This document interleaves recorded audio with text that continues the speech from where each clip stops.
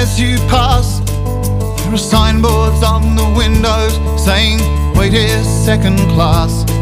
And to me, the whir and thunder, cluck of running gear, seems to be forever saying, second class, wait here.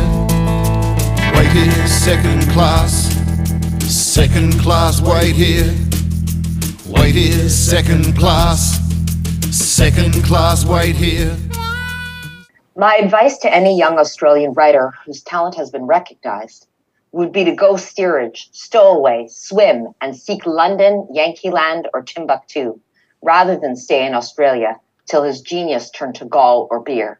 Or, failing this, and still in the interests of human nature and literature, to study elementary anatomy, especially as applies to the cranium, and then shoot himself carefully with the aid of a looking glass.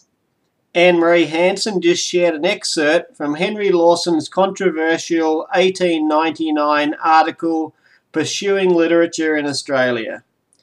I'm Professor Gregory Bryan, and together with Anne-Marie, in today's episode of the Henry Lawson's Crumbs podcast, we discuss Lawson's time in London and some of his writings about it. Before we begin, we again express thanks to John Schumann and David Manier for kindly granting us permission to use musical excerpts from the Lawson album. Welcome, Anne-Marie. Welcome to you, Dr. Bryan. Now, that opening quotation is rather startling, and it suggests Lawson's dissatisfaction or disgust with Australia, perhaps the same disgust that prompted his New Zealand experiences in 1893, 96, and 97, is heightened by this time, by 1899. He seems, to put it mildly, disenchanted with the Australian literary scene. I'm wondering if you could explain what has happened, and if anything in particular happened during these years that led Lawson to express such a bleak and desperate outlook. I think that I've previously mentioned that for Henry, the grass was always greener on the other side of the fence, and in this particular instance, I think that the other side of the fence happened to be England. So, I mean, certainly one of the significant things that happened is that he now has a second child. So we had mentioned in talking about New Zealand, I mentioned that his firstborn son, Jim, was born in New Zealand, and that was in February 1898. So we're now 2 years later, and the 11th of February 1900, his daughter is born. She's actually named Bertha and named after her mother, but they call her Barta. So I suspect that that's at least a part of it, is that he has this growing family and therefore feels a need for more money.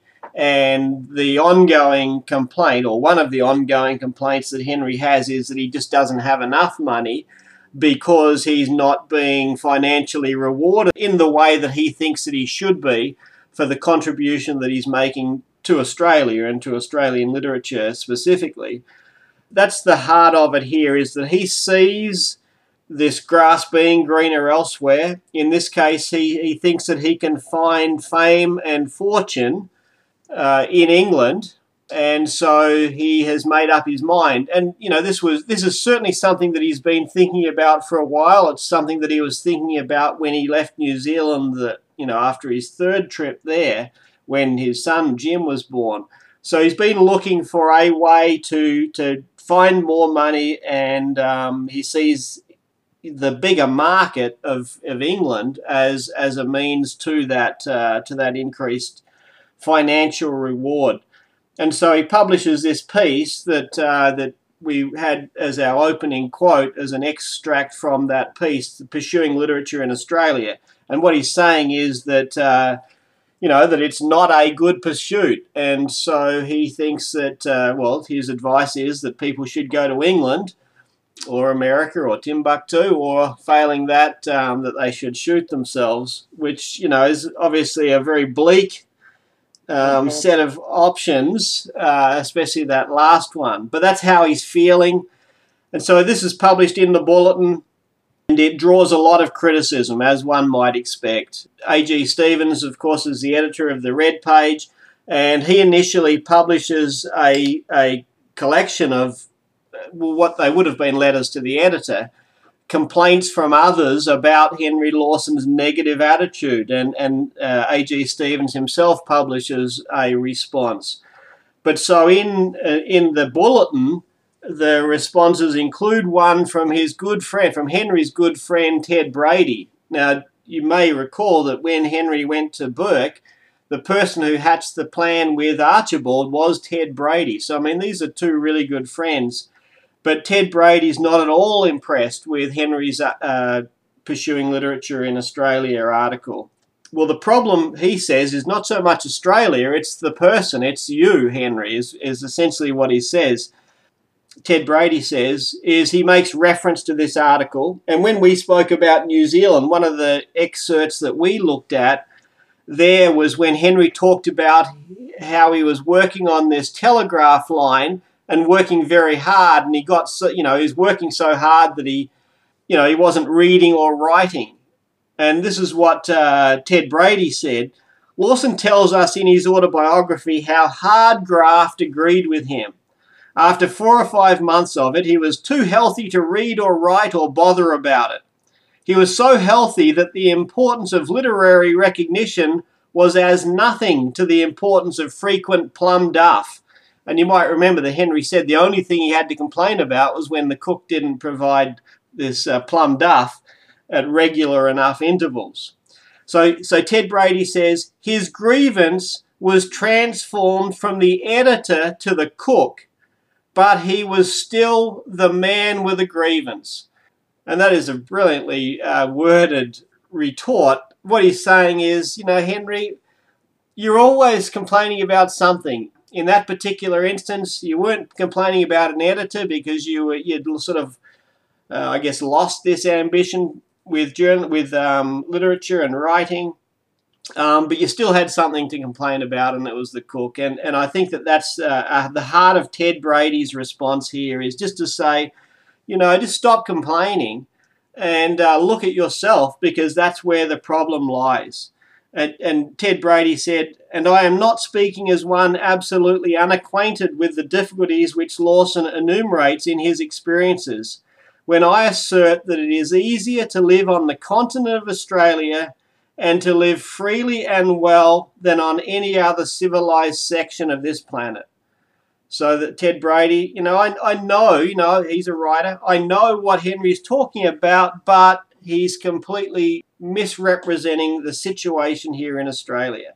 And then Ted Brady goes on and talks about his own personal acquaintance, or his friendship, in fact, with Henry. And he knows that Henry's, had difficulties. Lawson has suffered a great deal. I have reasons for knowing that he has not overstated his facts, and admirers of his undoubted genius cannot fail to be absolutely sorry for the picture he paints of his experiences in the pursuit of literature. But when drawing a moral from his own misfortunes, he advises the young Australian writer to flee his native country as a land accursed, to seek London, Yankee Land, or Timbuctoo, rather than stay in Australia, or, failing this, to shoot himself carefully with the aid of a looking-glass. I am forced to rise as one young Australian writer and announce that I am not taking any.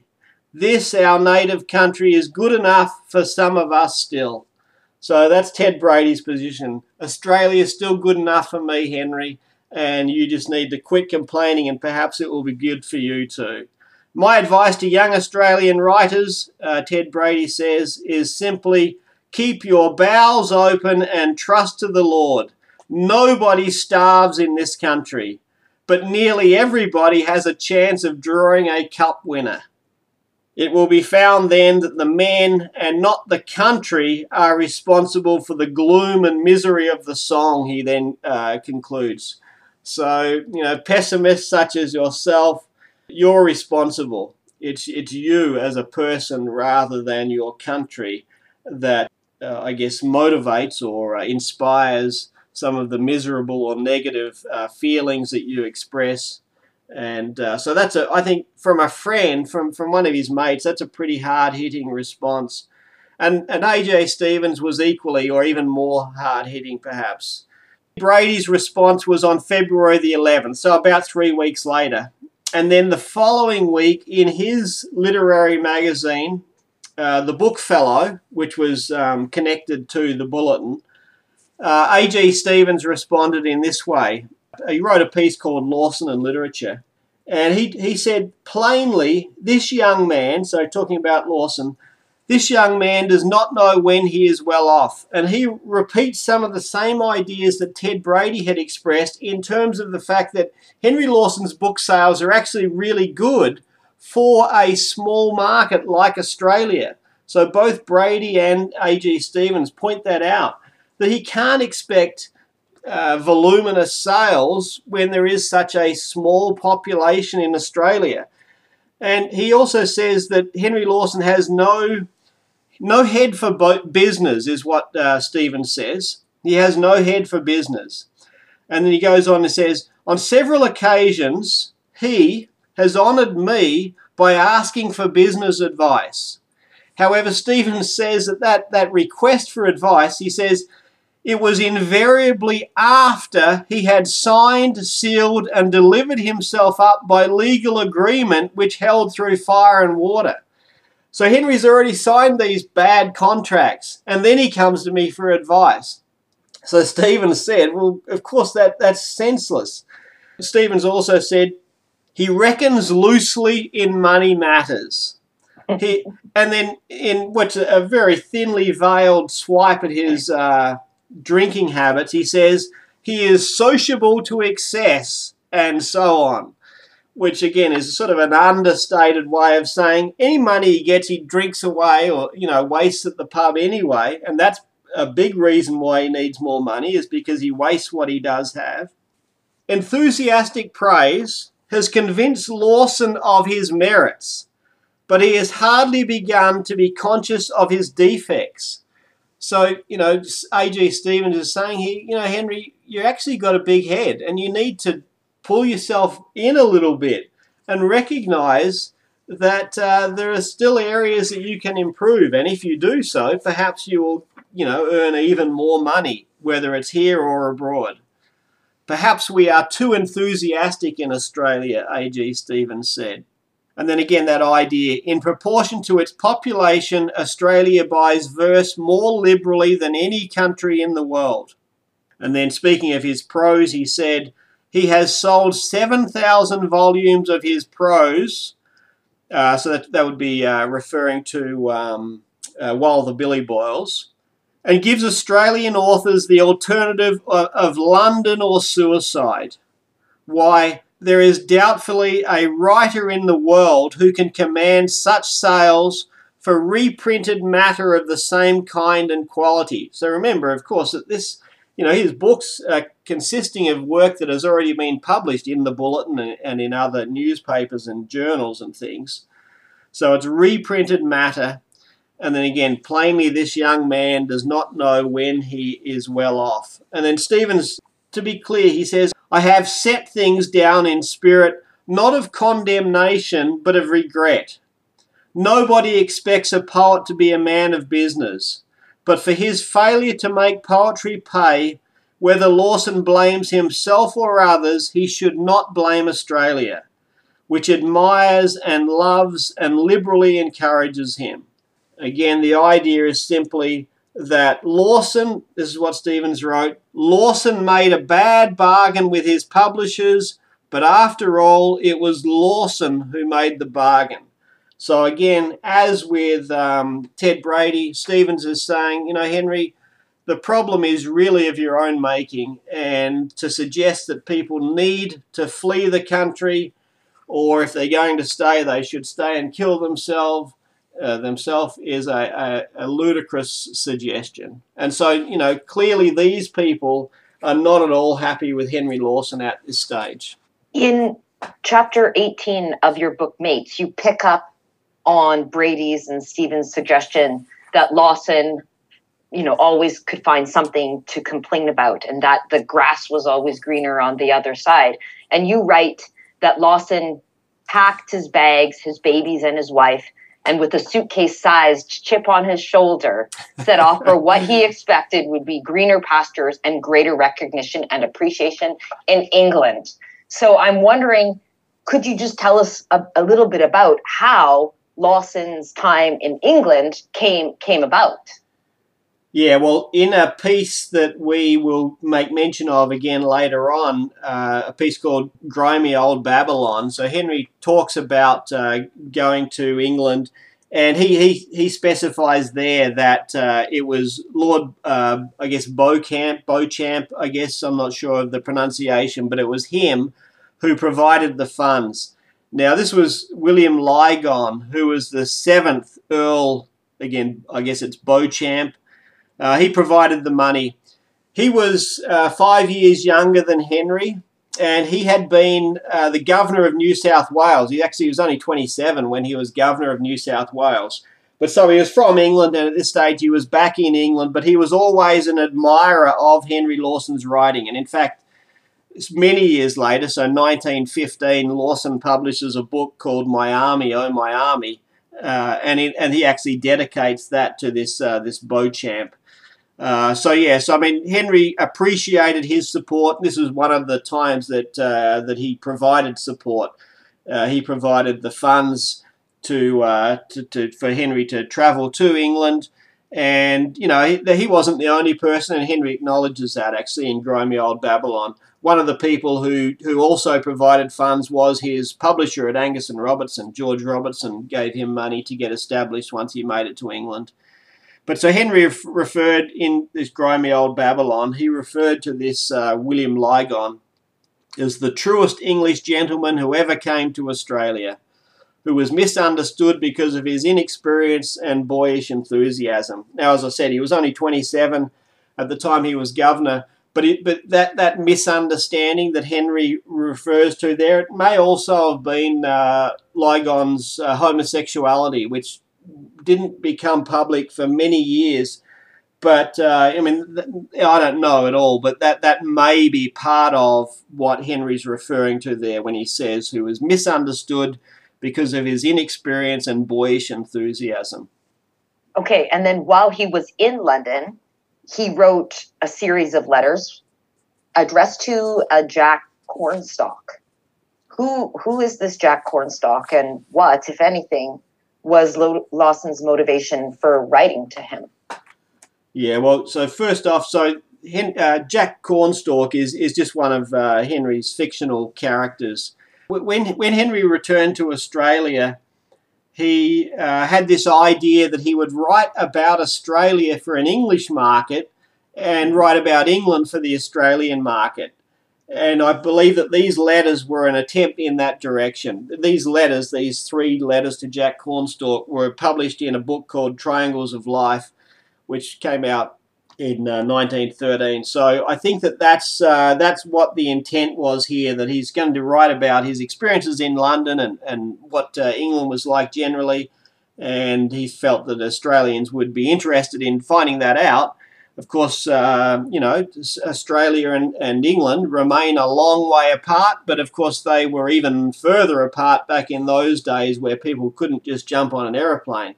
It was a very different experience that Henry was describing. And of course there was lots of interest in England as the mother country. And so he publishes these letters. The first letter, he talks about his arrival in England. He makes mention of the fact that he wants to record his first impressions. Mm-hmm. We saw his desire to do that when we talked about New Zealand. He published his first impressions. He also did the same thing in Burke. When we later on in a future episode, when we talk about his time in Leeton, we'll see that he also does the same thing. So in this particular case, he talks about this mania that he has for recording first impressions before they're lost, before they're altered. And, he talks about the fact that he was met by Buster's father, and Buster is one of his mates in Australia, Nelson Illingworth, who was a sculptor. So he was part of Henry's drinking circle, the Dawn and Dusk Club of drinkers. And so his father lived in England, and presumably his mother as well. So that's who the family stayed with initially. The Busters' father met us at the docks. You remember the day I took you to the Busters studio in Sydney, and he showed you how to make men out of mud? And so that is a reference to this Nelson Illingworth, the Buster, being a sculptor. And one of the other first impressions Henry recorded was, "We expect to find English people cold, reserved, and inhospitable, and are not disappointed." So I thought that was interesting that he wasn't disappointed by that expectation. I find it interesting, actually, in the first two letters, that the portrait of London that Lawson presents is an extension of what you just quoted. It's a rather negative portrait. Would you agree with that assessment? And if so, would that have been met with any resistance from his readers, or how would that have been received? Yeah, I'm not sure about that. I think in Australia, there would have been, well, again, think about that distance. There would have been a lot of people who had no evidence to the contrary. So I think that they would perhaps have been surprised, but would have just been believing. But that general portrayal in these first couple of letters is, Henry's feeling rather underwhelmed. But again, that's a grass is greener sort of an idea. Oh, actually, it's not as dazzling as I expected. Some of the things in Sydney are just as breathtaking. In fact, there's the shearing sheds in the outback are just as dazzling, and those sorts of ideas. One of the places that he makes mention of as being underwhelming is the Bank of England. Uh-huh. And he talks about getting lost and he couldn't sort of recall the directions he'd been given, but he sort of decides he'll just keep going back to the Bank of England and then sort of radiating out from there. And then when he starts to get a bit turned around, he'll go back to the Bank of England and radiate out from there. And he talks about the Bank of England being underwhelming, as I said. And so he says sometimes he can't even find his way back to the Bank of England because it's not big enough, not grand enough. And sometimes he gets to the Bank of England and asks people for directions to the Bank of England, and he's told, well, you're right there. Now, when I was last in London, I visited these places that Henry specifies in these letters. And I took the underground to the Bank of England, and when you come out of the underground, you pop up, and you're not sure where you're popping up. And so I popped up and I looked around and I couldn't see anything that indicated a Bank of England anywhere. And I asked, there's a man and a woman walking past, and I said to them, "Excuse me, can you direct me to the Bank of England?" And they laughed and they said, "You're right there." And I thought, that is magnificent. That I had exactly, this is 100 and whatever it was, 120 years later. I think I might have asked the same people that Henry asked for directions. And they laughed, as I said, and they said, "You're right there, mate." And then they went off on their way laughing. And I was standing right beside it. There was no signs and there was nothing terribly grand. So I can understand Henry's experience. And, I've spent a lot of my life actually visiting places that Henry visited and walking in Henry's footsteps. And I just thought right there, I had that experience. It was probably as close to the experience Henry had as any other. And as I say, maybe I even asked the same people that Henry asked and got the same response. Another place that he talks about going is St. Paul's Cathedral. And I went to the statues. He talks about the statues, and I went to those same statues, and I had Henry's descriptions of the statues. And I must say that I was quite a bit more impressed by those statues than Henry seemed to be. Henry wrote after his description of them, "Now let any intelligent Englishman who reads this go into St. Paul's and look at these groups and decide as to whether the sculptors were impudent humbugs or I'm one." And I have to confess that when I was there and looking at these statues, I decided that Henry was one. He was one of these impudent humbugs for his rather blasé and negative descriptions. And just generally, St. Paul's Cathedral was just one of those places that Henry found underwhelming.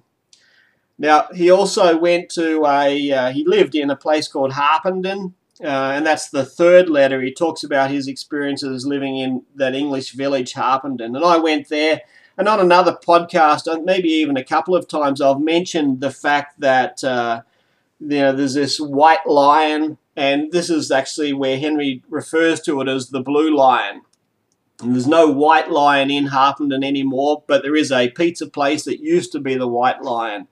So I went to these places and got shown around in Harpenden, these different locations that Henry refers to in that third letter. And, he talks a lot in that third letter about the class structure. Mm-hmm. And, one of the things that is quite humorous, the way that Henry talks about it, is he just makes some really small purchases at the grocers or at from storekeepers. And they think he's a gentleman, and they won't let him carry home his purchases. And he says, if I go home without them, my wife's not going to be happy. But they just won't let him carry them home. And I guess he gets this sense that they think that he's not capable, he's not strong enough to carry whatever it might be, a bag of sugar or something. And he says, I've probably done more hard graft than any man in this village. And as for walking and carrying, I've tramped 500 miles at a trip in the drought, across some of the driest and hottest country, out back in Australia, and carried a heavy swag and a load of sorrow all the way. So he's referring there back to his time back at Burke. Here in this English village, because he's supposedly a gentleman and they are essentially his servants, they won't even let him carry his purchases home. And there's lots of places too, where he wants to talk to these so-called servants, and they feel uncomfortable because he's supposedly of a different class, a different and superior class. And in that third letter where he's talking about the Maitland village, he also seems to focus on two other areas that disturb him. And one of them being the shopkeepers. And he says of them that they have no sense of humor or soul. They have no mercy. And there's this commercialism that he writes about. And it seems to really bother him. And then at the same time, he calls this, quote, struggle to keep up appearances the curse of England. So it seems like he's dissatisfied while in London with the buildings, or underwhelmed, I think is the word you used. And that's perfect. He's underwhelmed with the architecture and the buildings. And then in the Maitland letter, he's underwhelmed with the people, and it seems even the social structure. Well, he's certainly bothered by that social structure. He thinks he thinks that this is the cause of much of their problem, is an inability to drift out of or rise above their class restrictions. He talks about democratic ideas and those sorts of things. He sees that these people, and quite rightly, of course, he sees that they shouldn't feel those restrictions. But he says, one of the problems that he refers to is people essentially spending too much money to give false appearances of being gentlemen and being well off and all of that sort of thing, and they can't afford it. So that's sort of an idea that he does find upsetting, and I think he's genuine in his sentiments there, is that he finds it very, very restrictive, and he wishes that it wasn't that way. And we've talked previously about the fact that, he sees Australia having the opportunity to go in different directions where there aren't these class restrictions that infringe on people's rights and restrict people's mobility and restrict people's opportunities and those sorts of things. So I think he's very genuine there in the way that I actually think it hurts his heart to see people in that way really creating problems for themselves because of this class structure. He makes a comment just about how the scene hurts his heart. At the beginning of the piece, he writes, somehow it makes me feel sadder to see them, and he's talking about the children who leave London and come out to the Maitland village. And he says, to see them on the grass and in the sunshine for one day, and to think it's only for one day. And of course he goes on. But you're right, it wasn't just a cognitive reaction. He's not just giving his first impression. We also, in these first impressions, see his emotional, the hurt that came as a result of witnessing what was before him. Right, yeah, and I went to that common. It's a big grass area, and Henry didn't like to go there because he could see. Well, you said the children, but they're also elderly, people in wheelchairs, that sort of thing. And it was, for him, it evoked, sort of sad or sorrow. It evoked sorrow. Yes. Now, you've already mentioned Grimy Old Babylon, that article that was presented in the Daily Telegraph in 1902. And in this piece, Lawson seems to synthesize the rather pessimistic views that come out in these three letters of the places and the people in London and the surrounding areas. But in that same piece, he also says that he will return. He will go back, quote, for London calls and one must hear. So can you speak to the significance of this piece? Yeah, well, that's right. I mean, that's I think might be the very ending, actually, where he said it is a statement of fact that he will go back. I think his plan is to go back the next year for the northern summer, and the fact is that he actually lives another 20 years and never gets back. So I think that that was probably his intention. I think that he still saw it as an opportunity for him. However, I also think that he was wanting to paint his English experiences as successful. And I think that there's a little bit here of a sort of an excuse, that he had to return because of family affairs and that sort of thing. But, he still intends to go back because he still sees a great opportunity there.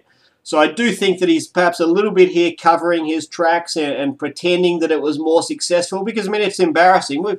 We had earlier with another failed venture, the trip to Brisbane to work with the Boomerang, and the response was to write the shame of going back. And so I think that he is feeling that as well here when he goes back to Australia.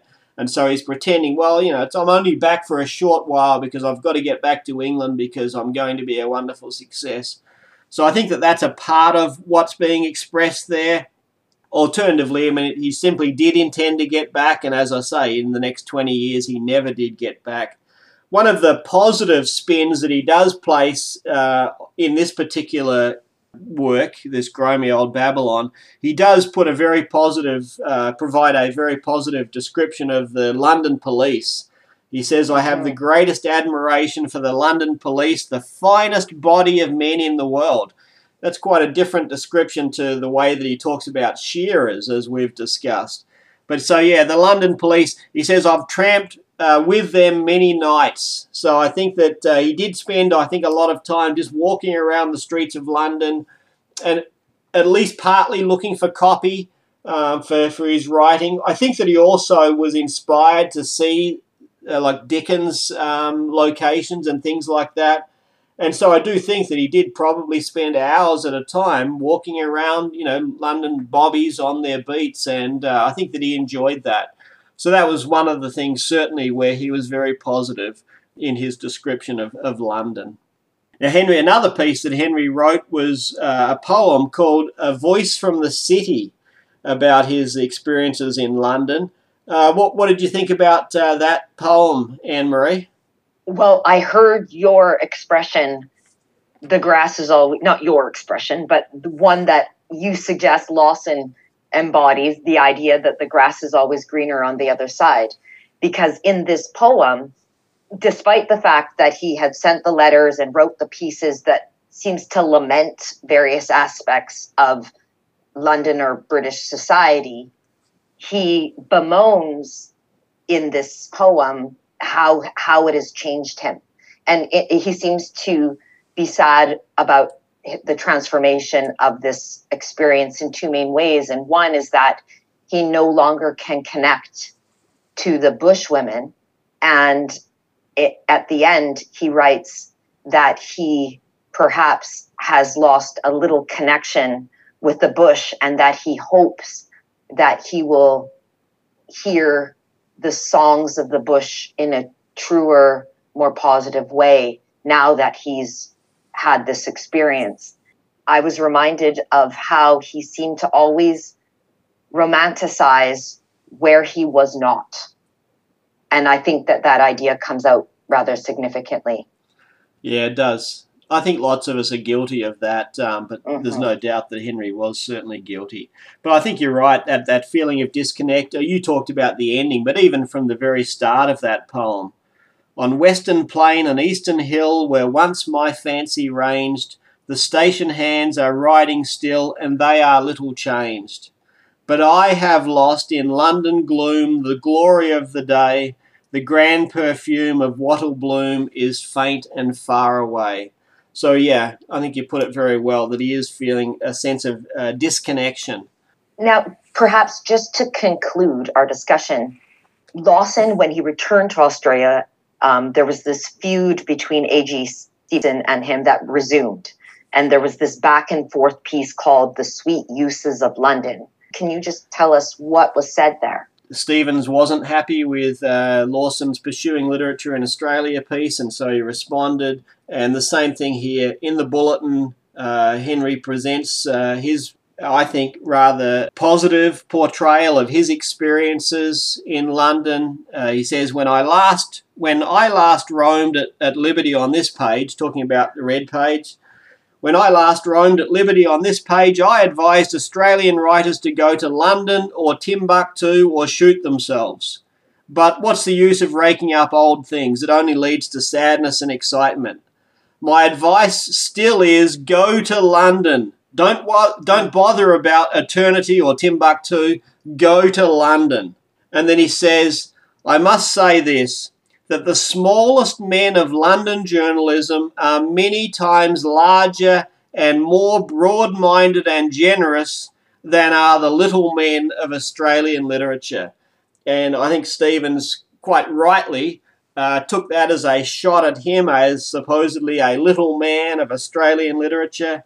And so he responded, and he referred to London as a filthy hole. And he said that Australia's finest talents would do well to avoid London. And again, he repeated this idea that they should stay in Australia because Australia will continue to support them. But yeah, certainly this difference of opinion, this feud that was brewing, it continued.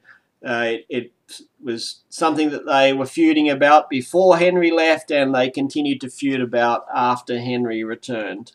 So today we have discussed Henry's time and his writings relative to his experiences in England.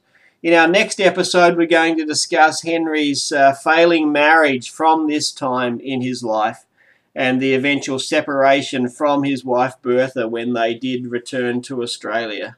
If you enjoyed this episode, please consider subscribing to our podcast and sharing it with other Lawson enthusiasts. We also encourage you to take a look at the Henry Lawson Memorial and Literary Society. In 2023, the Society will celebrate 100 years of existence. Thanks, Dr. Brian, for giving us insight into Lawson's London experiences. Thank you very much, Anne-Marie. I remember, oh man, I remember the tracks that we followed are clear. The jovial last nights of December, the solemn first days of the year. Long tramps through the clearings of the timber, short partings on platform and pier. I remember, oh man, I remember the tracks that we followed are clear.